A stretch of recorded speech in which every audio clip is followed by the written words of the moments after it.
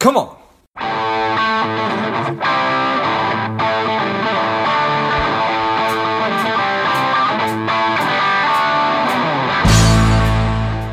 Welcome to Money Savage, Savage Approach to Personal Finance. This is George Grumbacher, and the time is right. Welcome to today's guest, strong and powerful Rianka Dorsonville. Rianka, are you ready to do this? I am ready, George. Thank you so much for having me. You're welcome. Let's do this. Rianka is a certified financial planner. She is the founder and president of Your Greatest Contribution. She is a CFP Pro spokesperson and the creator and host of 2050 Trailblazers, a podcast addressing diversity and inclusion within the financial industry. I'm excited to have you on. Rianka, tell us some more about your work and why you do what you do. Yes, I am the founder and president of Your Greatest Contribution. I'm actually just celebrating 3 years. So Congratulations.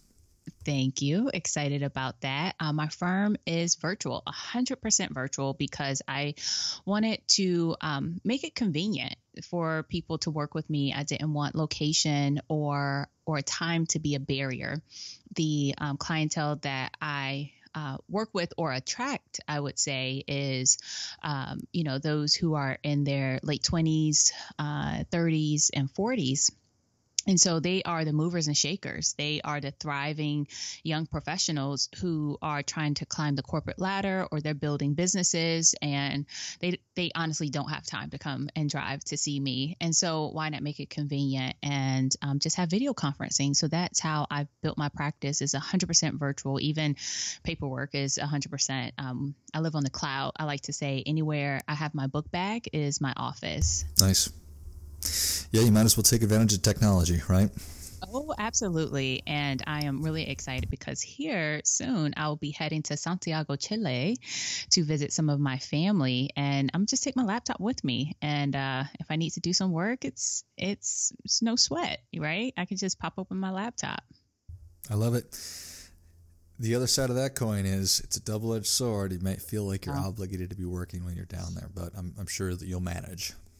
Yes, and I have a very close-knit group of clients, and I let them know ahead of time. I sent out an email, a few weeks ago, just saying, "Hey, I'll be out of the office for 2.5 weeks. Try to schedule a meeting with me before I go if you need anything." And everyone was just it's so surprising. They were just like, "Hey, don't email us. We may email you while you're out just to, have it in your world when you get back, but please do not email us back. Don't email us back." And I was like, I have some awesome clients. So when I'm not working on clients or helping my clients kind of run the world, I host a podcast called 2050 Trailblazers. And as you mentioned, it is around diversity, equity, and inclusion. And I strongly believe that we are going to be a profession that is going to continue to grow and thrive, we have to start our colleagues and professionals need to start looking like the America that we're growing into, which is a beautiful mosaic. Yeah, I appreciate that wholeheartedly. And it would be interesting to see how long it takes for it to transform into that beautiful mosaic. Perhaps you have thoughts on that. Yes. Well, I will let you know that I believe the financial planning profession, just think about what we do, right? As professionals, we work with clients and we sit and we ask them about their goals, about their dreams, their desires, and we sit and listen, right? And we are in a profession of making sure that people have the great financial foundation, can achieve their goals, etc. We are in a helping profession. So what other profession other than ours is in a better position to show the world how we can become a truly diverse, culturally sensitive, and inclusive profession? I believe we are going to blaze the trail to show other industries like, doctors, lawyers, etc., how to do it. That's what I call me, optimistic, but that's what I strongly believe. Well, I think that's awesome, and it strikes me that that the industry is gaining in popularity, and people are more drawn and attracted to it. So hopefully that means that that people from every walk of life and every background are also drawn to it. So I know that we had talked in preparation for today's show about the unique challenges and opportunities facing first-generation wealth builders. So just wanted to get your thoughts on that, and I guess start off by talking about what a first-generation wealth builder is. Yes, in my eyes, a first-generation wealth builder is someone who's a professional who is in a position to actually build and amass wealth. And typically, they are first-generation college graduates. And I know this story all too well because I am a first-generation college graduate. And I started out earning both of my parents by the age of 26. And I come from a community where it honestly took a village to raise me. And so while it took a village to raise me, when I started earning this enormous amount of money that I've never seen before, and I did not have to live paycheck to paycheck, I felt almost obligated that I needed to support all of those who supported me in the process, in the journey through high school, through college. It wasn't just myself. And thank goodness I'm a financial planner, because I quickly had to put my financial planner hat on and start to think, if I'm going to truly be able to be in a position to help other people, I have to first be in a position to help myself. And what that means is that I have to build a strong financial foundation, so that when, relatives or friends ask me for financial help or financial assistance, I'm in a position to be able to say, yes, here you are, without expecting anything in return. And so typically, usually we loan family members money, and around Thanksgiving time, they're trying to avoid us because they still owe us $200 or $250, and they don't want to say they don't have it, right? And so it's this tension that grows around loaning money to family members or friends that, and if you're not in a position to actually give, you're harming yourself financially, because then your financial, I guess, security is based on if this person can pay you back or not. And so I started to, again, I guess, attract clients who are first-generation wealth builders as well, who are first-generation college graduates, who are just trying to figure out this way of navigating this new landscape of money and wealth and building it. And I always say, I don't care if you're a thousandaire or a millionaire, everyone needs a budget. And what I help these clients with is truly building out a budget. Every dollar needs a job, whether it's to be saved, spent, or to pay off debt. And what I encourage these clients to do, which I started to do for myself early on, was create a family fund.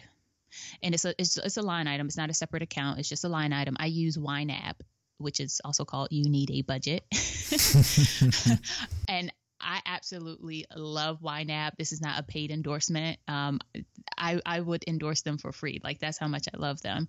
But so I use YNAB, and I train and teach my clients to go through YNAB as well. And so what I share with them is that anytime you get paid and you have some extra money, again, you've taken care of your needs first, just earmark some money for the family fund.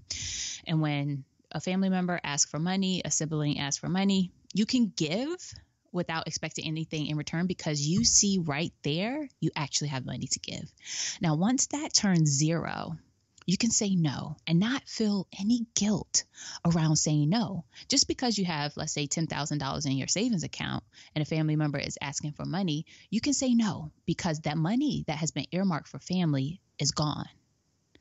And so when you are giving money away that you have earmarked towards paying off debt, saving for a vacation that you've worked very hard for, you are saying no to yourself. And so what I train clients is, if we know this when we fly, is that the flight attendant says, put your oxygen mask on first before you put it on others.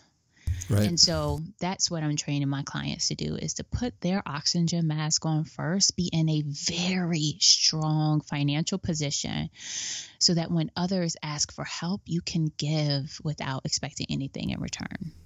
I think that makes all the sense in the world. I think that's great, so that they know, hey, I'd like to be able to help, but I'm just not in a position to do so. And you can say that from a place of absolute honesty and a place of Yeah, because and it helps when you have goals. If you don't have goals, you are kind of just like haphazardly just giving away money that you probably can't afford to give away. And so build goals. Set some goals, build some the finances around those goals. And that's something that I had to learn for myself, is I would feel guilty when I would say no, but I would see money in my bank. And now through just learning this, the technique of just having a family fund and budgeting out my cash flow, I can say no and feel actually okay about it and not have any type of guilt. Yeah, I appreciate that. I would have to I imagine that a part of giving people money, and you understand that, hey, I'm giving this with no expectation that it's going to come back to me. Do you counsel them to have a conversation to let people know that, or I guess it's probably case by case? You say, you know what, I don't have a timeline on when you need to pay me back, but I expect you to pay me back at some point. Yes, yeah. So just my client knows that if they give the money, that they can actually afford to give it. And if the family member or friend does not give it back, then it's actually money that they can afford to give. Now, if the friend or family member actually pays it back, it just goes back to the family fund. Honestly, Got it. Gets recycled.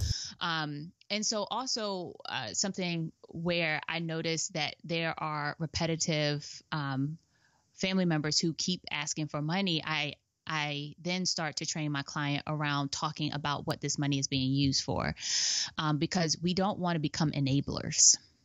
Exactly. And have family members or friends rely on us for their financial security, because that's no good as well. And so when a client shares that, such and such is, they keep coming back, and I actually think they are just dependent on me to get through month by month. And I'm like, all right, well, let's talk about this, and let's figure out how we can, when you are actually giving this money to the family member, that you're actually talking about what it's being used for, asking them, do they have a budget? And, so it's education that goes around loaning money as well. Not just, a handout of like, here you go. For sure. I agree 100%. And I think we all know that successful relationships are predicated on really understand what the expectations are. So if you have somebody in your family where they have this really high expectation that every time that I talk to Rianka and I ask her for money, she's going to give it to me, that's out of whack. That's not helpful. And it's also not helpful if I'm giving somebody money and I have no expectation that they're ever going to pay me back, because that's also really damaging. Mm-hmm. Yeah, absolutely. So making sure that we are managing those expectations so that we don't have those icy conversations or lack of conversations around Thanksgiving or the holidays. That's probably pretty important. So absolutely. I don't want family members to avoid me, and right. I don't want family members to avoid my clients either. For sure. Well, I wanted to come back on the importance of increasing diversity in the industry, diversity and inclusion. And get your thoughts on how the industry can do a better job of it. Yeah, absolutely. It comes down to culture, competency, and I think we can all just do a better job and be very intentional about learning about our colleagues. It goes with the same level of curiosity that we bring to client meetings, that we can start bringing into our offices and our firms and organizations, and just learning about our colleagues, their background, where they come from. And I think that is a very easy first step of just increasing your cultural competency. Okay, got it. I think that makes sense. And any other ideas or just thoughts on how to make the industry more attractive to the, I guess, for lack of a better term, the people that aren't currently in it? Yeah. So, it honestly comes down to awareness. I just think a lot of people don't know about the financial planning as a profession. We all know about insurance agents, and there's, insurance agents who they can put on and take off the hat of financial advisor. And it's confusing from a consumer perspective, from a potential candidate to come in or a professional to come in as a, financial planning as a career, not just, something that they do when it's convenient. And so just bringing awareness around the career in financial planning, that there are organizations and firms that actually have career paths for this person. We have job titles and sharing the huge benefits from a salary perspective, from an employee benefit perspective. And I think awareness, and we can do that by going into diverse universities and colleges that have a very high population of minorities, such as HBCUs, which is historically Black colleges and universities, universities that have a high concentration of Latinx students, Asian American students, and, the many facets of diversity that we have here in America. So I think, and again, just going in and sharing what it is that we do, and the myths, how financial planning is, or financial advising is just about investments. As we know, as financial planners, it's just 1/6 of what we do. And so I like to explain it as a pie chart. And if you look at the entire pie, investments is just a slice of what we can provide to clients. We also provide guidance around education planning, retirement planning, employee benefits, tax planning, estate planning, et cetera. And so just bringing that awareness will definitely help as well. And then also just having, it's the awareness, I think, is there. The CFP board is doing an awesome job with their recent campaign that was released a couple months ago. Where I see it literally everywhere now on CNN and different channels, and even on NPR. I was, listening to the radio the other day. I'm like, hey, that's me. That's what I do. Nice. So it's always cool to hear those ads or promotions and seeing the commercials on TV. And so while I think it's awesome that we're bringing awareness, we also need to focus our attention as well on retention. Like, how are we going to retain these diverse professionals when they get here? How can we make sure that it is an inclusive environment? And which is one of the reasons why I started 2050 Trailblazers, the podcast and platform, so that we can have these conversations. They are very direct and honest conversations that we're having on this podcast. And it's so beautiful because even on some episodes, you can just hear the guests learning and growing as we're having dialogue of these aha moments. And it's just beautiful. And I think it's just lack of awareness, and from a cultural competency standpoint as well, that until we have these conversations, until you expand your network to include diverse professionals and colleagues, then you are missing out. I think that makes a lot of sense. Uriaka, Savage Nation is ready for your difference-making tip. What do you have for them? My tip for you as a financial planner is everyone needs a budget. I don't care if your client is a thousandaire or a millionaire. Help them create a budget that aligns with their values and goals, and you will keep a client forever. Well, I think that is great stuff. That definitely gets a come on. Uriaka, thanks so much for coming on the show. Where can Savage Nation learn more about you? Yes, you can go to 2050trailblazers.com. You can also go to RiankaDorsonville.com. Also, I'm on social media with the handle of Rianka_D. That's RIANKA_D. Tweet me, tag me, say hi. I would love to chat. Awesome. Well, Savage Nation, if you enjoyed this as much as I did, show Rianka your appreciation and share today's show with a friend who also appreciates good ideas. Go to 2050trailblazers.com. Go to RiankaDorsonville.com. Follow her on social media. Thank you again, Rianka. Thank you so much for having me. And until next time, keep fighting the good fight because we are all in this together. What's up, Savage Nation? Please support the show by subscribing, leave us a review, and definitely feel free to share us with somebody you think would like it. Come on.